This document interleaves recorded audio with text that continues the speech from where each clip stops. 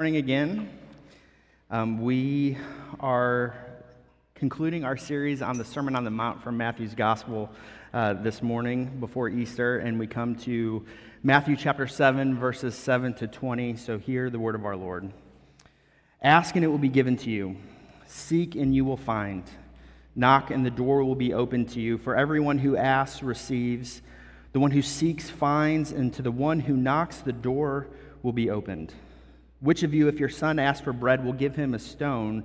Or if he asks for a fish, will give him a snake? If you then, though you are evil, know how to give good gifts to your children, how much more will your Father in heaven give good gifts to those who ask him? So in everything, do to others what you would have them do to you. For this sums up the law and the prophets. Enter through the narrow gate, for wide is the gate and broad is the road that leads to destruction, and many enter through it. But small is the gate and narrow the road that leads to life, and only a few find it. Watch out for false prophets. They come to you in sheep's clothing, but inwardly they are ferocious wolves. By their fruit you will recognize them. Do people pick grapes from thorn bushes or figs from thistles? Likewise, every good tree bears good fruit, but a bad tree bears bad fruit. A good tree cannot bear bad fruit, and a bad tree cannot bear good fruit. Every tree that does not bear good fruit is cut down and thrown into the fire. Thus by their fruit you will recognize them. This is the word of the Lord. Please pray with me. Father, we thank you for your kindness to us, for your goodness towards us. We thank you for your word. We thank you that it has been preserved, that we can trust it. We pray that you would meet with us and transform us by your Spirit even now. We know that there are many in this room that are tired and discouraged, many that are worn down and doubting and searching. Father, there are some that are excited to be here. There are others that used to wants to find them, but it doesn't anymore. We ask that you would meet with us, that we would experience your love and grace and goodness and mercy afresh this morning. We pray that you would teach us through your word. In Jesus' name, amen. Kids, do we talk about Bruno? No, we don't talk about Bruno, but we're going to this morning. If you haven't seen Encanto, you should watch it. You'll weep. It's the best. Bruno is one of three triplets of the family Madrigal, and they and the members of their family, they live in this enchanted house. And the members of the immediate family, they have these gifts that are given to them by this miracle that are supposed to help them serve the community. So, one sister can control the weather with her emotions. One can heal through her cooking. The children, their gifts include shape-shifting and super strength and the ability to control plants and communicating with animals. Well, Bruno has the gift of prophecy, and he could tell the future. And because of his gift in the story, he's viewed with fear and confusion and suspicion. And he eventually leaves the family and the community in disgrace. And everyone everywhere knows we don't talk about Bruno. He's the black sheep of the family. He's brought failure and shame to his community and to his family. And at the end of the movie, I'm going to spoil it for you, so I'm sorry. You've had a lot of time to watch it. It's revealed at the end of the movie that Bruno never left the house, that he's been hiding inside of its walls, secretly repairing the cracks and the decay that's going on without being seen or noticed. And then at the end of the movie, the house falls apart completely, just collapses, and Bruno is finally reunited with his family. And you see this anxiety come over Bruno. How are they going to receive me? Will they love me? Do they still love me? So Bruno launches into these apologies. And what's so beautiful is his sister stops him, interrupts him, puts her arms around him, hugs him. I can't even get through it. It messes me up. Embraces him and says, "We're just glad you're here." It's this beautiful, beautiful picture of the gospel on display for us. It's really a picture of the prodigal son returning home. And he launches into his apologies, and he's met by the embrace of his father, and they have a celebration, and they throw a party. It's beautiful. But the disciples are really wrestling with what Bruno's wrestling here in this moment, is, do they really love me? Do you really love me? God, do you really love me? Can you really answer my prayers? Do you ever find yourself asking that question? God, do you really love me? What does it mean for you to love me? Can anyone really love me? Will you really answer my prayers? I think if we're honest, it's something we all wrestle with from one time to another. But Jesus is concluding, he's wrapping up his Sermon on the Mount here, and he's displayed what life in his kingdom really looks like. He explains what the wholehearted life, what life lived in faith and dependence upon him as king looks like. And it's not only difficult, it's impossible. The disciples are taught here through the Sermon on the Mount. They're taught how to live, how to behave. They're to be poor in spirit. They're to be merciful. They're to be peacemakers. They're to love their enemies. They're going to be persecuted. They're to show who Jesus is by their good works. They're to have a righteousness that surpasses that of the scribes and the Pharisees. They're not supposed to hold grudges. They're not supposed to murder. They're not supposed to have anger rule their hearts. They're to be pure. They're to not worry. They're to not judge. And the disciples hear all this, and they're like, what are we supposed to do? We can't do that, Jesus. Can you really love us in the midst of our mess, in the midst of our failures, in the midst of our brokenness?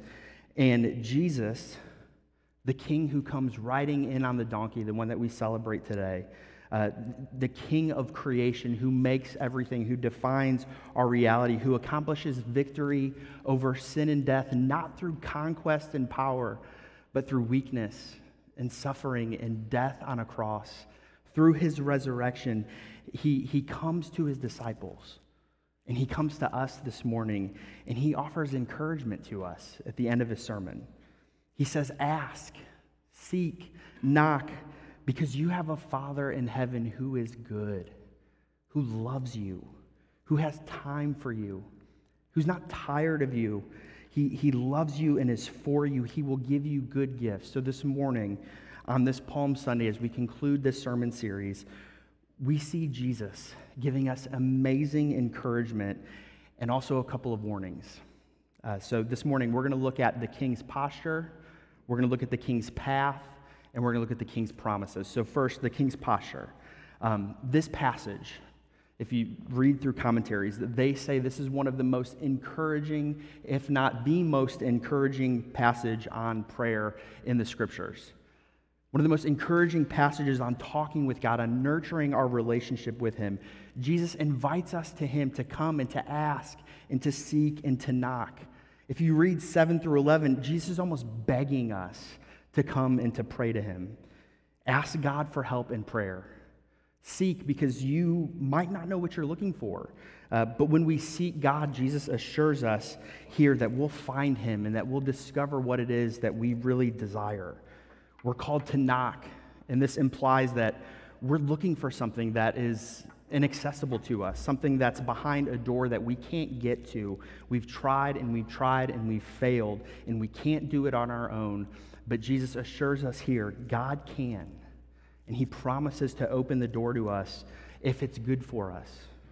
Jesus wants us to have assurances from his promises here. And again, remember, the disciples, they're wrestling with this question. Does prayer really make a difference? God, do you really love me? Will you really answer my prayers? Do you even care about us at all?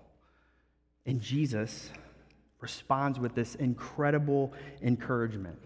And he tells a story about a son and a father. He says, which of you, if your son asks for bread, will give him a stone? Here's a stone. You've asked for bread, but this is round and earthy. Like, it's here, you can have this. Or, which of you, if your son asks for a fish, will give him a snake? You go, oh, here, this has scales too. This'll work for you. Jesus knows how absurd this is. He says, you won't give something that's useless. You won't give something that's potentially harmful to your children. He says, if you who are evil, meaning you who are sinful, know how to give good gifts, how much more will your Father in heaven give good gifts to those who ask him? What's beautiful here is Jesus doesn't use guilt to motivate his people to come to him. He roots prayer in the character, in the goodness of God, because God delights in our presence. He delights in our prayers, and he delights in sharing his presence with us, and he invites you this morning to relate to him as Father. So, how would you think about other people's posture, toward you? Whether it's your teachers or your friends, your boss, your spouses, your coworker, your neighbors, your children, does their posture towards you, does it provide any sort of assurance to you? Jesus wants you to see that his posture, that God's posture towards you is one of goodness and compassion and love. He wants you to know you can trust me because I'm good, because I love you, I'm for you, I'm with you, and God can only give good things. If you remember how God defines himself in Exodus 34, he says this. He says, I am the Lord, gracious and compassionate, slow to anger, abounding in love and in faithfulness. God's perfect and holy and without sin, but he's not harsh, he's not vindictive, he's not wicked, he's good. And so if you remember the disciples, they've just heard, we've talked about it, this call to this kingdom righteousness, to wholeheartedness, to flourishing, to living a life honorable towards the king, and they know that they can't meet the standard. So where are we to start? What are we to ask for? How do we even begin? What posture helps us as we approach the king's posture towards us? First, we come in humility and we can ask for forgiveness. If you read Luke's account of the Sermon on the Mount, when Jesus says here, he says, God will give you not good gifts, but the Holy Spirit. So we can ask for grace. We can ask for mercy. We can ask for forgiveness. We can ask for the Spirit, and Jesus delights and promises to give these things to you. Jesus, in some ways, is hearkening back to Jeremiah 29:13. This is like my new favorite Bible verse, which says this. It says, you will seek me and find me when you seek me with all your heart. Jesus is inviting us to seek after him and his love, his mercy, his forgiveness. And he promises here and throughout the whole Scripture that he will give you those good things. So we can pray for those things. We can pray for spiritual things like, righteousness and patience and peace and kindness and goodness and gentleness and self-control and love in the Holy Spirit. But Jesus doesn't want us to just pray for those holy things. He wants us to know that we can pray for ordinary, everyday things too. We can come to him with the things that weigh heavy on us, the things that we need day to day. If you remember back to Matthew chapter 6 when he teaches us how to pray, give us this day our daily bread. Jesus wants you to know that as your king, he is just as concerned about those things as you are. He's not distant. He's not removed. He's present. He's active. He's engaged. But James, in chapter 4, verses 2-3, he has a little warning for us about prayer. He says, you do not have because you do not ask God. And when you ask, you do not receive because you ask with wrong motives, that you may spend what you get on your pleasures. So James is really cautioning us here to look at our motives. We're not praying like the Janis Joplin song, the "Oh Lord, won't you buy me a Mercedes-Benz?" This isn't a way for us to indulge ourselves or to even ask for things that may not be good for us. Remember back to Jesus' story. The boy's asking for fish. He's asking for bread. He's asking for his daily necessities. And that's what Jesus teaches us in the Lord's Prayer. Give us this day our daily bread. The good things that Jesus is promising here to give us, that God will surely give us. It's not that he'll give us everything that we can have, everything that we might want or imagine, like the genie from Aladdin, and then there's all these unintended consequences. But he knows what's good for us. He knows what we need. And then this asking and this seeking and this knocking that Jesus is calling us to, it's present, it's continual, it's repetitive. It's like we just keep coming. We just keep coming day after day. And this can be an obstacle for us. This can be hard for us because we think that God responds like every other parent under the sun. We think God can respond like I do when Sawyer, my 4-year-old, asks for a pink bowl with strawberries in it. Because once she starts, she doesn't stop. She just, can I have a pink bowl? Can I have a pink bowl? Can I have a pink bowl? Can you put strawberries in it? Strawberries? Can I have a pink bowl with strawberries? I'm like, yes, Sawyer, I'm going to get it. Can I have a pink bowl with strawberries? Can I have a pink bowl with strawberries? Yes, yes, I'm getting it. Pink bowl with strawberry. And then like it's in front of her. Can I have a pink bowl with strawberry? I'm like, you have it right in front of you. We think that's how God responds to us. You know, we think that's who God is. But we can't tone down one of the most generous promises that Jesus gives us in the Bible. You know, it doesn't mean that we babble on like the pagans that Jesus warns us against in chapter 6. It doesn't mean that we wear him down with our continual asking like children do with their parents, that if I just keep asking, I'll get what I want. They'll eventually get tired and give in. God isn't like us. He doesn't get irritated when we continually come to him. In fact, he invites you to do that. He says, come, ask, seek, knock. Jesus is begging us here, relate to my Father as your Father, as the one who is good, who delights in giving good gifts to his children, who doesn't get tired of your prayers and your requests. He invites you to take him at his word this morning. What would it be like if we actually did that? But we can also struggle with this because we're tempted to think, you know, I can do this on my own. I'm too proud. I don't need to ask for help. I'm unwilling to ask for help. I don't need help. Or we think, you know, God's too busy to deal with this. He's got bigger things. Like there's a war in Ukraine. He doesn't care about what's going on in my life. The reality is Jesus doesn't live into the kingdom in isolation or all by himself. He prays to the Father all the time, we find throughout the Gospels. You know, we might feel like it's selfish to ask God for things, or we think God's distant and he's uncaring, he's uninvolved. You know, we think he's just not trustworthy for us. But asking and seeking and knocking, it requires humility from us. It requires that we admit that we're weak, that we're needy, that we're broken, that we're sinful, that we don't and we can't have it all together, and that we need help. You know, having it all together, it's a myth. It's a lie that we buy into that becomes a false idol and a false god for us. It requires humility to take ourselves off of the throne, to let Jesus be the king over our lives, to be the king that he came to be, and he really is the only one that can do that job well enough for us. You know, we might think again, you know, I can't ask for this. It's too much, or it's too insignificant. I don't want to bother God with this. Jesus tells us here, I care. Come on, bring it on. Let's go. Ask me. Come, seek, knock. I promise to give you good gifts. Come and ask. It's an invitation for us to take him at his word and to relate to our God as the good God that he says he is, and to ask him, be that good God that you say that you are. Now, I know immediately as we start talking about prayer, we have to address the elephant in the room here. What about unanswered prayers, Kyle? You know, what about when we ask for good things? What about when we ask for God's kingdom to come and we ask for these good things and God doesn't give them to us? The reality is I don't have a great answer for you. I don't have a great answer for unanswered prayers.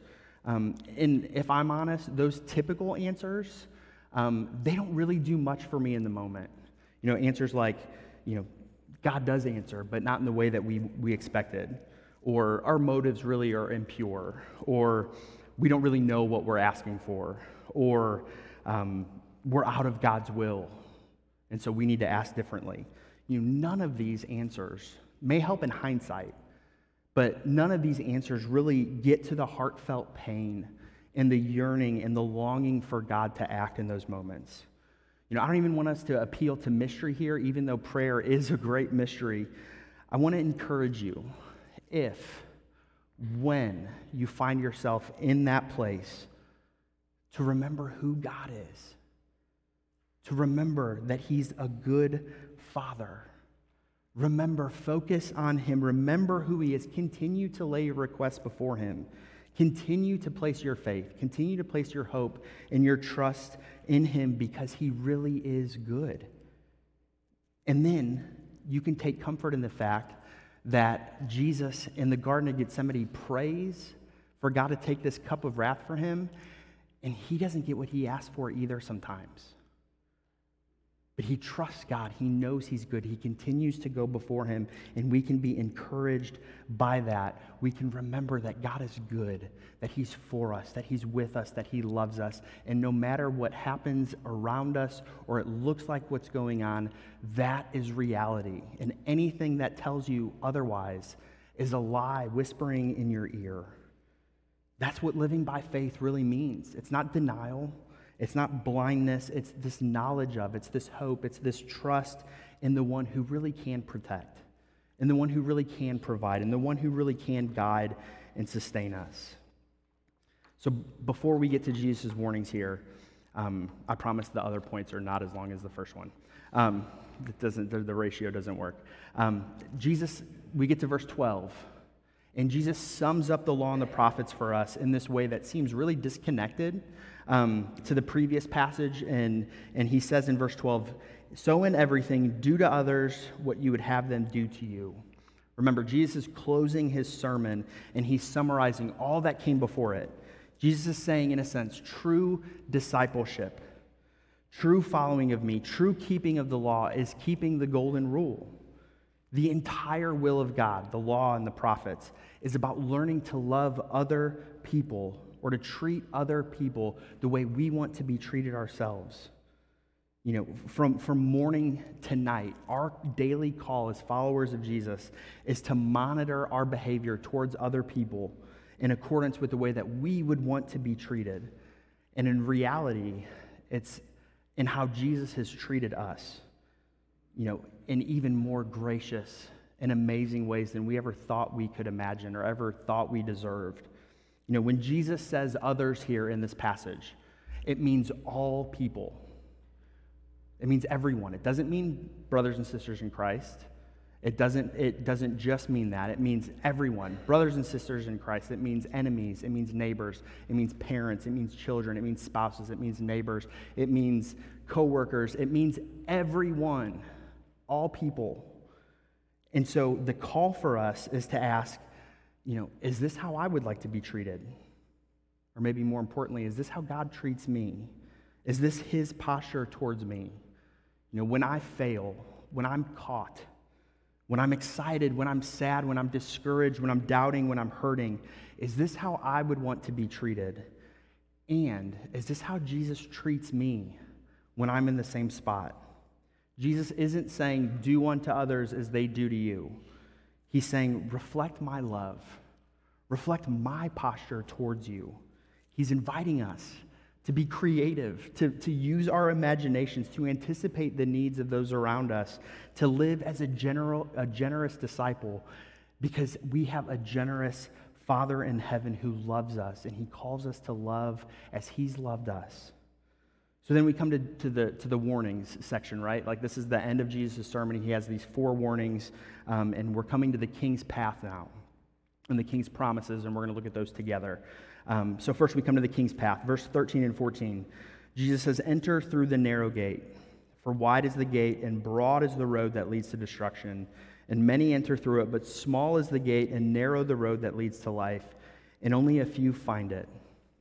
So Jesus concludes this sermon with these 4 warnings, and we're just going to look kind of briefly at the first 2. But the first one about the wide and the narrow gates, it's essentially asking this question: are you with Jesus or are you not? Jesus doesn't really pull any punches here. He's saying, you know, what he says in John chapter 10 and John chapter 14, where he says, "I'm the gate. Whoever enters through me will be saved." And then in John 14, "I'm the way and the truth and the life. No one comes to the Father except through me." Jesus wants his disciples, he wants you and me this morning to know that his Sermon on the Mount, his gospel, his reality, it's not like an intellectual option. It's not just some set of suggestions that we can take or we can leave. It's not one even philosophy of life among many that are all equally valid. Jesus is saying, this is the way to life. This is the only way. This is the exclusive way to life, and this is what I'm calling you to. I have to be your king, Jesus is saying. So what about the broad gate in the broad road? If we're honest, life apart from following Jesus seems really enticing and alluring to us. You can do whatever you want. You're the author of your own story. You're the king of your own life. The phrases like, live your truth and you do you, those promise excitement and they promise satisfaction. They promise this happy and carefree and fulfilled life that's free of commitments, that's free of shame, that's free of judgment, that's filled with pleasure. But if we're honest, we're easily deceived into thinking that we can create or we can be a better version of the king. But Jesus offers a warning here. He says, if you follow the crowds, as it were, if you stay on this big path, this big wide road, it's going to lead to destruction. It's going to lead to you being thrown into the fire. Jim Carrey once said in an interview, he said, I think everybody should get rich and famous and do everything they ever dreamed so they can see that it's not really the answer. Seeking our pleasure, seeking our satisfaction, it's elusive.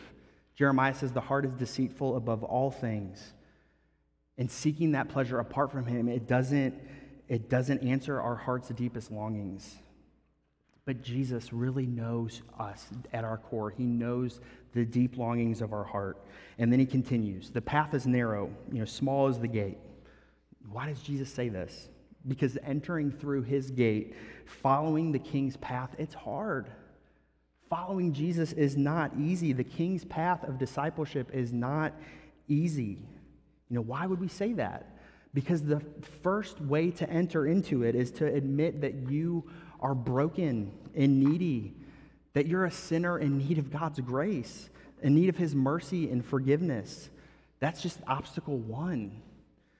And then following Jesus on the king's path, it means following him and the king's calls on you to obey his commands that he referenced earlier against lust and anger and oaths and retaliation and hate and worry and control and boasting and selfishness. Jesus says following me is likely going to result in suffering and persecution on your part. You're going to be treated like I was treated, Jesus is saying. That you're not going to live a life immune from pain and suffering. We hear that and it's scary. It's not fun. The call to be a disciple is not a call to the good life. It doesn't mean that you're going to get everything that you want and everything that you can desire, but it does mean that you'll get Jesus. And that's the most important thing. And this is where we come to the king's promises. Following Jesus on the king's path, it doesn't end in destruction. It doesn't end in being cut off. It ends in life. It ends in wholeness and in peace and in resurrection. If Jesus really is the king, then he gets to set all the parameters of his kingdom. It's not up to us as citizens to get to decide who's in and who's out. So entering through the narrow gate, walking the king's path, as it were, of discipleship and faith, it's about entering into a relationship with the Father who's good. It's about entering into a relationship with Jesus as your king and as your savior, as the one who shapes all of life, the one who shapes all of reality for us. Being in relationship means following him in his ways, summed up in loving God and your neighbor as yourself, and reflecting his posture towards you, his character, and his heart. And this isn't always easy for us either. So again, I want to encourage you, if you're trusting in Jesus and you just find that you're struggling, that you're doubting, that you're discouraged, that there's this sin that you just can't seem to overcome, let me encourage you. Go back to the beginning of our text. Ask, seek, knock. Ask for grace, ask for forgiveness, ask for hope, ask for faith, ask for Jesus to create in you a clean heart and to set your affections on him. He promises to give you good gifts. And then, if you don't know where you stand with Jesus this morning, if you're not sure if you really want him to be your king, again, I invite you to ask this question. Is the path that I'm on, is it leading to life or is it leading to destruction? Jesus isn't a harsh taskmaster. He's not this petulant, distant, angry ruler. He's a good king who loves his people, who shows his goodness through his death and resurrection for us, inviting us in. He doesn't rule by force and conquest. He rules through his weakness and his death, and through triumphing over sin and death on the cross through his death and resurrection for us. This king is alive, and he invites you to enter into a life of forgiveness, to a life of freedom, to a life of joy, to a life of intimacy and compassion and wholeness. And so we just have to ask really quickly here at the end, what about the fruit? What about the last warning? Paul talks about it in Galatians 5. Jesus says, they'll know you by your fruit. Galatians 5 says, love, joy, peace, patience, kindness, goodness, faithfulness, gentleness, self-control. Against these things, there's no law. One of our seminary professors used to say, theology without praxis is dead. And that's what Jesus is warning here about with the wolves. He's saying, theology without practice, you can have all the right theology, but if you don't practice love, if the fruit of the Spirit isn't demonstrated in your life, there's no point. James highlights this. He says, faith without works is dead. If we're asking and we're seeking and we're knocking in faith, trusting Jesus as our King, trusting that he came to die for us to make us his, seeking forgiveness and seeking the life that he offers us in grace, then we'll be a people known by our fruit. We'll be a people known by our love for others as Jesus has loved us. Again, if you're struggling with this, if you find that the fruit isn't that palpable in your life, maybe there's a bud, it's not as tasty as you hoped it would be. If you have really great theology, but you don't really care about people, Jesus is inviting you. Ask, seek, knock, come to me. I offer good things. I offer grace. I offer forgiveness. In 2015, I led a group of our senior high students to RYM in Colorado, in Estes Park, and we went with Christ the King in Houston and Redeemer Sugar Land, and we had this bus full of students, and one day we went on this hike, and there were about 50 of us, and it was supposed to be like a pretty good 6-mile hike in the mountains. We had enough food, enough water, enough snacks for our journey. Jeff and Nancy are laughing because Maddie was on this trip. We were all tracking our steps. We had our Fitbits and our watches, and we're seeing how close we're getting to 6 miles, because 6 miles we're kind of getting tired. And then we went past 6 miles, and we began to realize that we were nowhere close to being where we were supposed to end up. We ran out of food. We ran out of water. We ran out of snacks. We came across a bear den that was empty. That was terrifying. Then we saw a sign, and it said our destination was 6 more miles. And we stood in front of it and tried to keep the kids from looking at it. We're oh, nothing to see here. Don't look at this. It was awful. This was supposed to be this fun, maybe a little challenging 6-mile hike. It became this long and difficult 13-mile hike. What we needed, we didn't have. It was harder than we anticipated. After seeing the bear den, it was scarier than we expected it to be. The students were getting hostile. It was hilarious and sad. But we knew the bus was waiting for us. We knew the bus was there, and when we turned the corner and we saw the bus in the distance with its air conditioning and with its comfy, cushioned chairs and with our plenteous supply of water, we sprinted and ran towards it and celebrated. The bus was going to take us back to camp where we were going to get replenished. We were going to have a shower and dinner and a nap.